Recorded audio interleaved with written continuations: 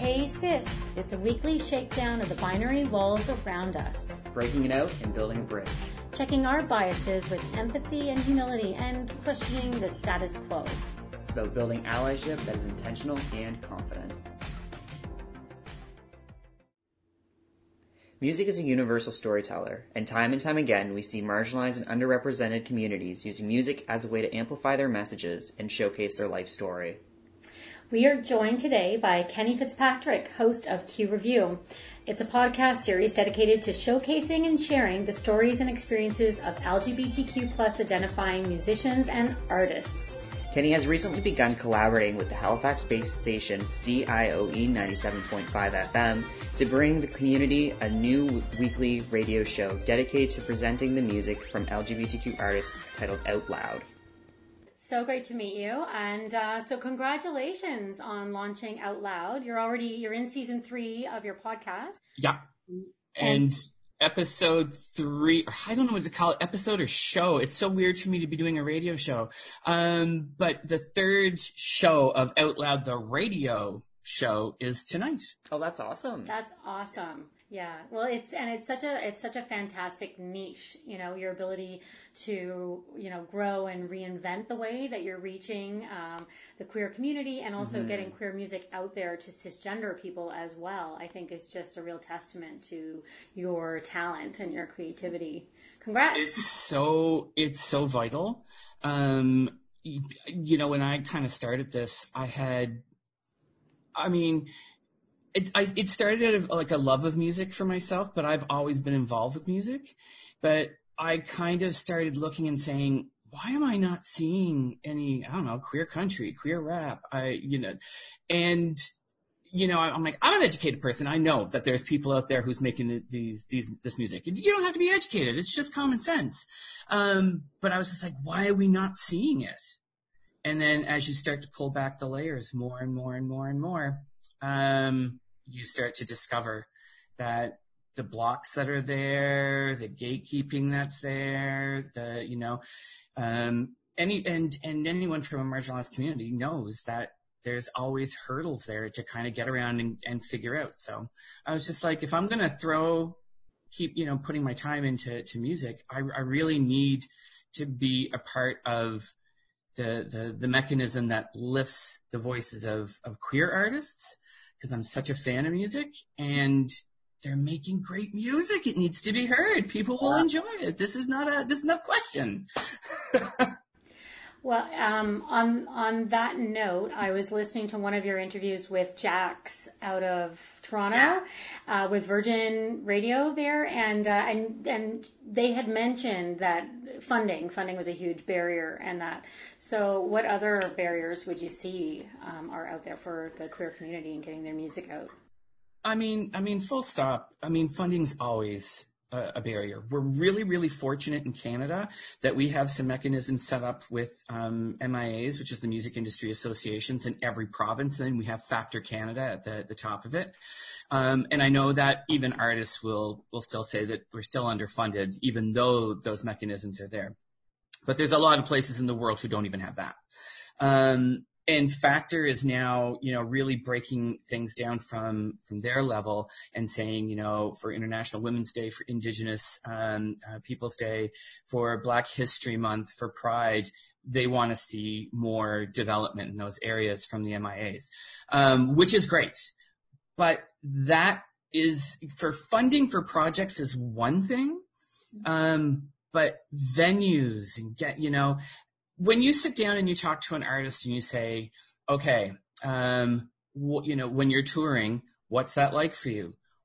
You start to have the conversation of, well, there's certain places, especially in the United States when we're talking to artists, there's certain places where they change, or they may feel that they need to change pronouns within their songs because they may be playing in a venue or in a town, and they want to play because they need to live. They need to make money.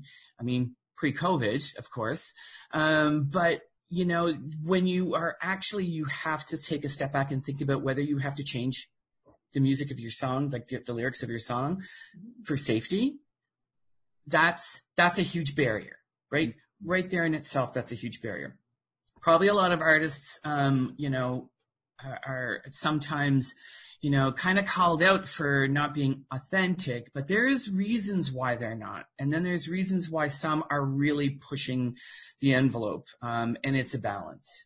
Mm-hmm. I'd also say that, and it's funny because I'm on a radio show and I'm doing a radio show, but mainstream radio is really narrow in terms of what is being kind of produced. And, you think about the queer names that are on mainstream radio, and the ones that come to mind, outside of Elton, because Elton's, is king. But, you do get the same names. You get your Sam Smiths, you get your Halsey, and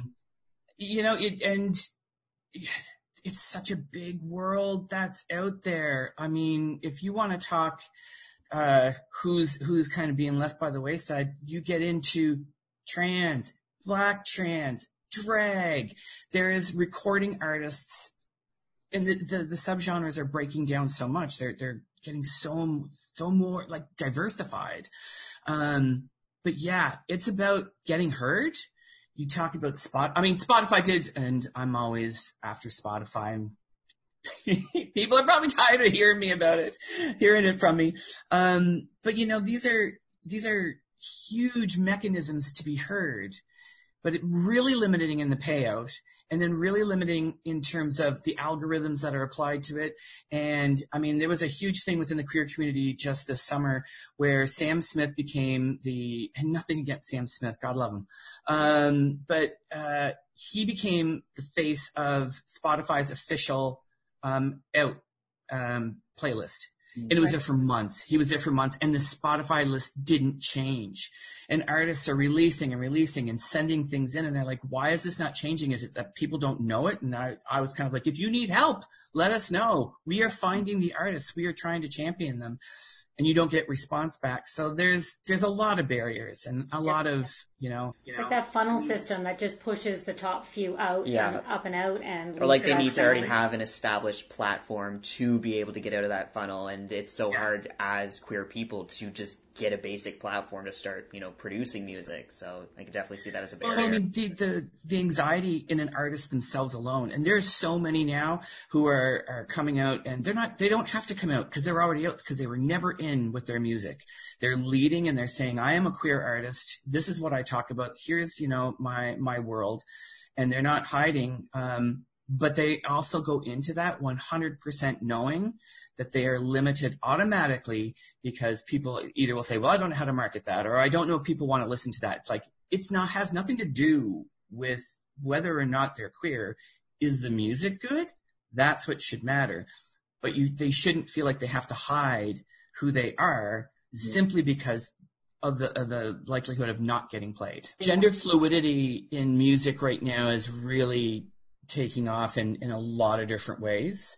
I don't know if you know who Dorian Electra is, but I mean, I love Dorian Electra, and I think Dorian Electra is one of the greatest things happening out there, but maybe a little bit too much for a young kid. Very colorful, but really playing with gender binary, like playing madcap-wise, like so much happening. So true.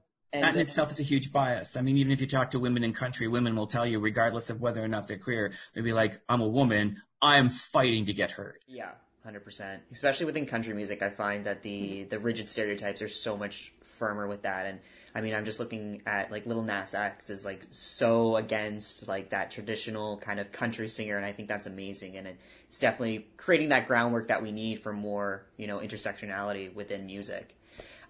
So on the topic kind of as like community and all that fun stuff, what do you think that a community can do to help support and advocate for queer artists?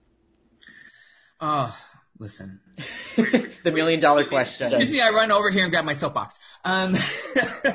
There's a lot that can be done. And I've been saying to the artists that we can yell as much as we want to, but the machines that are in play and dollars are in play. So those are big machines to kind of fight against. But we can start with ourselves. And I love to say to young folks, I'm so old, when I talk to youth groups and because I do that, I'm trying to get out there more and more. I was speaking with, not too long ago, a group in Long Island, and I joined them for one of their groups to talk about the kind of music that's out there and how they can kind of get involved. And I always say to them, I don't want to take anything away from Ariana Grande. I love her. I think she's great. But for every Ariana Grande, find yourself, a Moist Breezy, or find yourself I'm trying to think of artists now to pull out the top of my head, but a Brooklyn Doran here in Canada, a Kim Petras, a Shea Cooley. Find these artists and become fans of them, because they're in your community and they're part of your history. They're part of the fabric of who we are. I was thinking, Isaac and I are both volunteers with PFLAG Halifax and PFLAG Canada. And it was actually PFLAG National that had emailed me and said, hey, have you heard about Out Loud? And sent me the link. And we had already had you on our radar to connect. I think Isaac had already reached out at that point. Super cool. But so we did a float in the parade when we could have a parade, not this past summer with COVID, but the summer before. And even that, linking to Pride, even if the Pride organizations would put a link on their website to a great resource like yours that, as I was listening to, I wanted just to check out your podcast, because for me, I love music. I listen to it, but I've never really broken it down to is that queer artist or not? And honestly, diving into the past episodes that you've done, I was blown away by the range of music, the range of talent, even the Irish episode you did on St. Patrick's Day, that music was fantastic. And my kid, now I lived in Ireland. I heard you say you're Irish, so we have that in common because my kids were all born over there. But I thought as a mandatory, if you're going to have a float in a Pride parade, you should be playing queer music. Yeah, and not the stereotype. You shouldn't be playing the YMCA top 40. and exactly, those kind of stereotypical right? queer songs, and maybe they are done by queer artists, but just because they talk about gay topics doesn't mean you're actively supporting, the queer community, yeah. right? Right. Because I emailed all of the locations for PFLAG in Canada, and I send things out. I'm trying not to be too, especially right now. I know that people are working from home, and I don't know who has access to what. But for me, it's kind of really getting the music into the ears of the kids and letting them know. And I say this all the time, and people, they don't really necessarily think of it this way, because they think it may be that it's just too far blown. And I'm it's not when you think about it. When you think about, in North America especially, how many rural communities that we have where kids don't have access to a paper flag, and they want that, and they may not show anybody that they have it, but they want it because it's just a touchstone from them. But to be able to, find an artist that talks about things in the way, I'm going to give you a really good example of what's happening on the radio right now. That's Conan Gray. Conan Gray's Heather, that's on the radio right now, and it's just kind of blowing up, and it's resonating with kids so much because he never has to say in that song that he's talking about a boy. He's just singing the song, but just from the lyrics and the words, any queer boy has had that, we've had those moments, and suddenly you feel validated and you feel like somebody gets you. Yeah, it's so true. It's that visibility that they need. And I'll tell you, the interview you did with T. Thomason was brilliant. And just, so with one of our parents group of supporting trans and non-binary kids, one of the moms had said to me recently that they were listening to T. Thomason. They're like, have you heard of the singer? I'm like, I've heard, but tell me. And she sent me a link to Bliss with Sarah McLachlan. No. And oh my God, she's like, I just sit here and sometimes I weep to it because it's just so meaningful, and it just helps her and gives her strength. But also when she said it to her son, she was like, hey, have you even heard of this artist? And he's like, oh yeah, I follow him. And so, she wasn't even aware of that, but these kids are finding, the music, and it I think it means so much to them just to have that.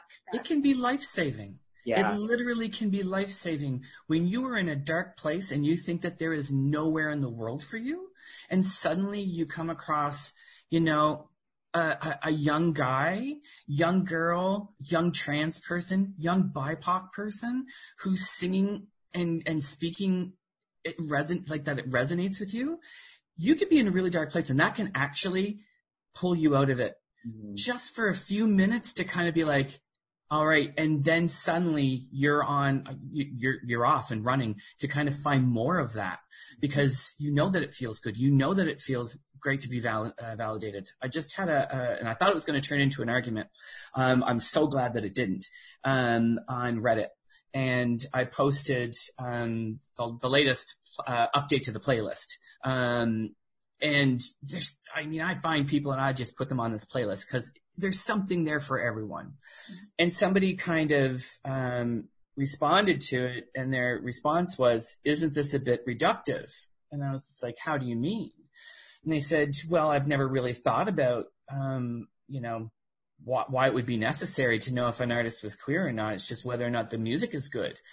And then I said to him, I was just kind of like, think about it. I was like, as somebody who grew up in the 70s and 80s, I never had anybody in music to look up to who spoke about same-sex, love, who I never had a chance to kind of go to a teen dance or a high school dance and hear a song that really spoke to me playing a love song. I never got a chance to do that. It's like, so for some of these kids that are out there, or even just adults who, are still kind of like living in areas, I'm like, this stuff is important to them. So it's important for them to know who their community is. Yeah. I'm like, it's not rocket science.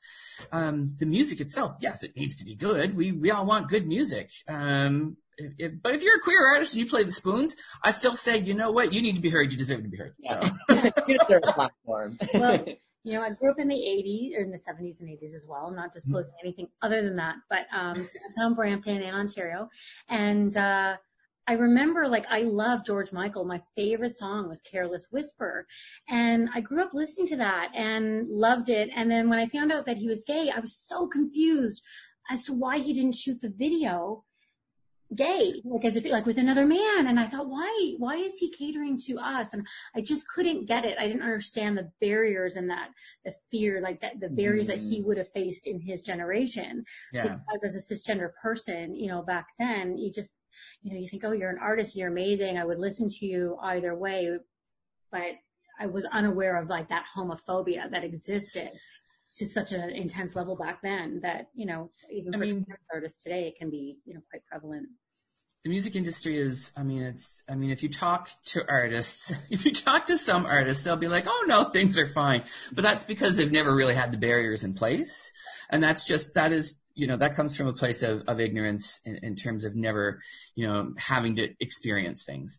But when you talk to, artists, and like I said, it doesn't have to be queer artists. It can be, it can be racially ignited. It can be gender-based and gender-biased. When you talk to artists, they'll say, yeah, there are barriers. There are, times where I don't feel like I'm going to get taken seriously. Times when I'm kind of excluded automatically because they assume that because I'm Black, I should be making this music over here, and it couldn't possibly be interested in this music over here. There's a lot of that happens. I'm running a campaign right now called My Music Story. So artists from around the world are contributing, and, Dario Knotts is a good example of a young Black artist who plays with, gender norms and changes it up and is playing with so many different things out there. And, he's saying that. He's saying, as a Black artist, I'm fighting multiple battles. The intersectionality within music, you can be a queer, trans, person of color, and coming from a rural community and certain backgrounds and a religious background. There's so much that can kind of come into play, that the segmentation is it's so broad. But yeah, these artists will tell you that, yeah, there are some barriers that they're coming up against. And getting back to June and getting back to George Floyd and what happened and is still happening, that hasn't gone anywhere. It's just it has quieted down because of other things. But that what came out of that from the music industry was the show must be paused. And even then, there was a lot of content that came out of that was, really. You had to kind of think about and really take on and sit with and live with and really reflect on. So, in some ways, it's really about getting this music out to the cis community as well, and the straight community, and having it so all the more reason to be integrated right into a radio program, into the mainstream to a certain extent, but still within its own special segment, so that people can start to engage and it can start to break down stigmas and these walls between yours and mine. Yeah. I mean, having a radio show that is called Out Loud and is playing queer music doesn't mean that the music's only for queer people. That is the thing. But there is the other side of it where queer people want to, and I would hope they would want to, but really should know who those artists are, so they can help lift and raise the voices of those artists and as people and be proud of it. Be proud of who our artists are. Be proud, and it doesn't have to just be Canadian. It can be Canadian, it can be German, it can be, listen, there are artists everywhere. I got an email last night from somebody from Barcelona, wanting to do something. And I'm just like, sure, let's figure it out. Tell me about they don't have that. Tell me about country, because I love country, and it's not something where I would think you would see a lot of out queer artists. So do you have a favorite, or is there anyone? Listen, so I don't know if you saw the QTube episode I did on being queer in country music. Nope. That's on YouTube. So I had Chris Hausman from Nashville, Courtney Lynn and Quinn from Maryland. God, to hear this, please. I don't mean to get it wrong, but I think from Maryland. And Tommy Atkins, who's a gem from the UK, from England. 'Cause my whole thing with him was just like, when he first came out and he was doing country music, I was kind of like, dude, I was just like, is country huge in the UK? Because that is something I would probably be surprised by, because you never hear it. He's like, it's gaining ground. But then there's Cameron Hawthorne. And he just, I give Cameron all the credit in the world. He released his song, Dancing in My Living Room. And in the video, it was him and, it was two men waltzing to a country song in a living room, right? Which of course shakes the ground of country people, kind of get, a little freaked out by it. But I mean, you can't sit there and think that this wouldn't be possible or happening. And then he just released another song, I think it's called To Break Hers First. And it's about really talking about how he was in a relationship with a woman and knew he was probably going to have to break her heart, because to be true to himself, and just how upsetting, that is. So I did an interview with him and he talked a little bit about that, but he's somebody that's kind of coming up. I mean, Brandi Carlile, let's just be honest. 6 Grammy nominations for her album. And the album is spot on, fantastic, whether or not you want to call it, Americana country, even from a mainstream standpoint. It's one of the best albums that was put out that year, last year. And she really opened up a lot of doors for artists to kind of really talk about it and think about it. But yeah, country's starting to really come a long way. Brandon Stansel, amazing. Steve Grand was one of the first country artists that actually kind of came out. I think he was in a position where he's good looking, he's well built, and then it became really about his physicality, because God love our gay men, but sometimes they steer right into the traps of sex and how sex sells sometimes, right? And I think that he's now trying to really kind of come back and be more, from the artist standpoint, because I think that took on a little bit. I mean, that's just from my standpoint, but Billy Gilman. I just heard something recently on Tom Powers on the Q about Peter Frampton and how he fell right into that too, because he's a good-looking guy, and and that's people wanted him on the covers of magazines, and he kind of succumbed to that whole pop thing for a while, which he learned many lessons, but still feels super guilty about having played into that, and so it does happen for sure. And it ties it in really into like just being authentically yourself. Like, are you going to appease to what the crowd wants? You're going to appease to what the world wants, or you're going to be authentically yourself doing what you want to do. So I think there's the trap in music is really about, there's that seduction of building very, very quickly and gaining as much momentum as possible. But there's also the burnout of that. And, I've said to artists, you have to really, kind of manage your expectations of what success is. And do you want a career, or do you want to have like a hot selling song or whatnot, right? Like, I mean, sometimes the career path, and if you really want to have longevity in a career, it's going to take some time, and you're really going to have to pace yourself and deal with some of that seduction and how it can derail your career, and the longevity of your career. I mean, Sexuality has done it to so many artists. Billy Gilman, such a young artist when he started out, country phenomenon, and then, took a step back and away. He eventually came out, and he's not having as easy of a go of it. He's still got fans, and he's still kind of gaining, but he's now an adult. And Brian Falduto, who I did a interview with, I talked to him pretty regularly. He was in the School of Rock with Jack Black. So he was the young fella that wasn't playing musicians, but he was the artistic director, and he was, the very stereotypical young boy who is kind of like, the artistic director. But he's a country artist now. He's and doing a lot of work, and he does a lot of work with a few groups talking to youth about, faith and sexuality, and how there's a lot of young individuals in the United States who feel torn because their religion or their faith will, put them in a place of feeling like they're not right, or they can't have both.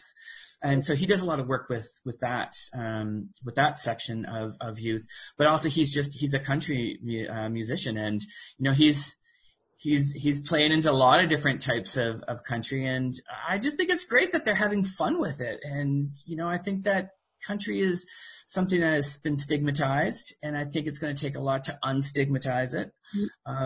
But yeah, there's a lot of country coming out there, and it's really exciting to see. And I'm not necessarily a country fan, but when I first heard Chris Hausman, I was just like, this man could make me a country fan. He sounds like he should be on the radio. He sounds like every one of his songs sounds just as any bit as good as any artist that's kind of out there. It was a struggle for him because he was nervous about kind of coming out. I'm going to fire off a quick insight into Kenny Fitzpatrick. Oh, jeez. So whereabouts were you born? I was born in Miramichi, New Brunswick, back before it was amalgamated, when it was still Newcastle and Chatham and all that kind of thing. And I was born in the Chatham part of it, in the Chatham Hospital. Awesome. Okay. And now you're Nova Scotia. I inadvertently got here. So I had family here, but from living in Miramichi, I moved to Fredericton, New Brunswick, and I did my undergraduates there. After I finished that, I moved to Toronto, and to me, it feels like I spent 10 years there. People will tell me maybe it was 5. I have no idea. I lived there for a number of years, and when my husband and my mom had passed away, and we came out to kind of settle things and that back to New Brunswick, and we came over to Halifax, and we just kind of fell in love with it, and we decided, hey, let's move back. And to be honest, the East Coast has such a quality of life that sometimes we don't give enough credit to. Mm-hmm. The cities are there. You can always get to the city, but to live in the city, you don't really realize what it does to you until you move back and out of the city, and you realize, man, that's hard. It's hard on you. So I got a lot of experience from Toronto, but I was like, yeah, my husband's from Ontario, so I wasn't going to be like, let's move back out east. You know, his family is there, and I wasn't going to suggest that, but it was him who was kind of like, we should move there, and I was kind of like, oh, sure. Coming back to ocean air, no problem. Okay, that's awesome. Favorite food? You know, that is a toughie because food is a chore to me. It really is. I would probably eat cereal every night if I could, bran flakes and like granola. Oh, really? Because sometimes we have too much food and it's too hard to make decisions. And to think about, oh my God, what's it going to do? And as you get older, food reacts with you differently, and you just feel like you're carrying around a weight with you. But I really do, as a style of food, I do love Italian food. I love Thai food. I do like spicy. So yeah, that you like to go to, a favorite neighborhood place or? I do. I really, here in Halifax and in Nova Scotia, I love the Wooden Monkey. I really do. Love the Wooden Monkey. I love, I'm trying to think. Don't get out very often anymore. Well, that's COVID, right? It's changed the whole landscape of dining out. I'm trying to think of what's around that I would kind of go to automatically. Wooden Monkey is definitely one of them. I loved Il Trullo, but it's closed, and I'm hoping that it's going to reopen. But yeah, it was a great little Italian restaurant. Mm-hmm. But yeah, I like to try different places, and I also love mom and pop shops. Nice. I love local. I love to kind of go and find a really cool diner or a cafe that's run by a local, group. I think that's great. You can go to a Tim's anytime. I like to go to, somebody who's got their own thing going on. Yeah, a nice. Small little coffee shop. So next question for you. I know it'd be really, difficult to ask what your favorite song is or favorite musician, but what's your favorite movie? Favorite song or musician wouldn't be that difficult. I am an alt-rock kid. I grew up, Depeche Mode is a huge, in terms of 80s synth and just kind of like that moodiness. Linkin Park, 30 Seconds to Mars. I love alt-rock. I'm a grunge guy. So in that kind of a vein, I'm a big fan of those folks. Movie-wise, depends on where Lord. So I'm a geek. I love Star Wars, Star Trek, Marvel superheroes, anything like that. I am a huge fan of. I will go and watch crazy things in the theater just because they may be in space. Empire Strikes Back is a huge one for me. Of course, what Marvel did with the Avengers is great. It's hard to narrow them down to one because it is just an all-encapsulating kind of universe. But I'm going to tell you 3 movies that are really big in my heart. One's The Color Purple. Love The Color Purple. It's kind of like my I don't know. It's my go-to movie on many occasions. I love it. I love that whole story. Mystery Alaska. I love sports movies for some reason, especially football movies. And I would say that Remember the Titans is another big one for me. Okay. All right. Very diverse. I'm so surprised. Yeah. All right. Well, that's all. I like horror movies too. And rom-coms. I like all movies. I'll watch pretty much anything. Okay. Cheers, Kenny. Take care. Okay. Bye. Bye. You can tune in to Out Loud Radio Show every Thursday at 10 p.m. Atlantic Standard Time or 9 p.m. Eastern Standard Time on CIOE 97.5 FM or online at communityradio.ca. You can also stream Q Review wherever you listen to podcasts. Well, that's all the time we have today, folks. Thank you for joining us for another episode of Hey Sis. If you have any questions you want to ask or want to join in on the conversation, email us at connect@simplygoodforum.com. Thank you all, and remember, inclusion matters.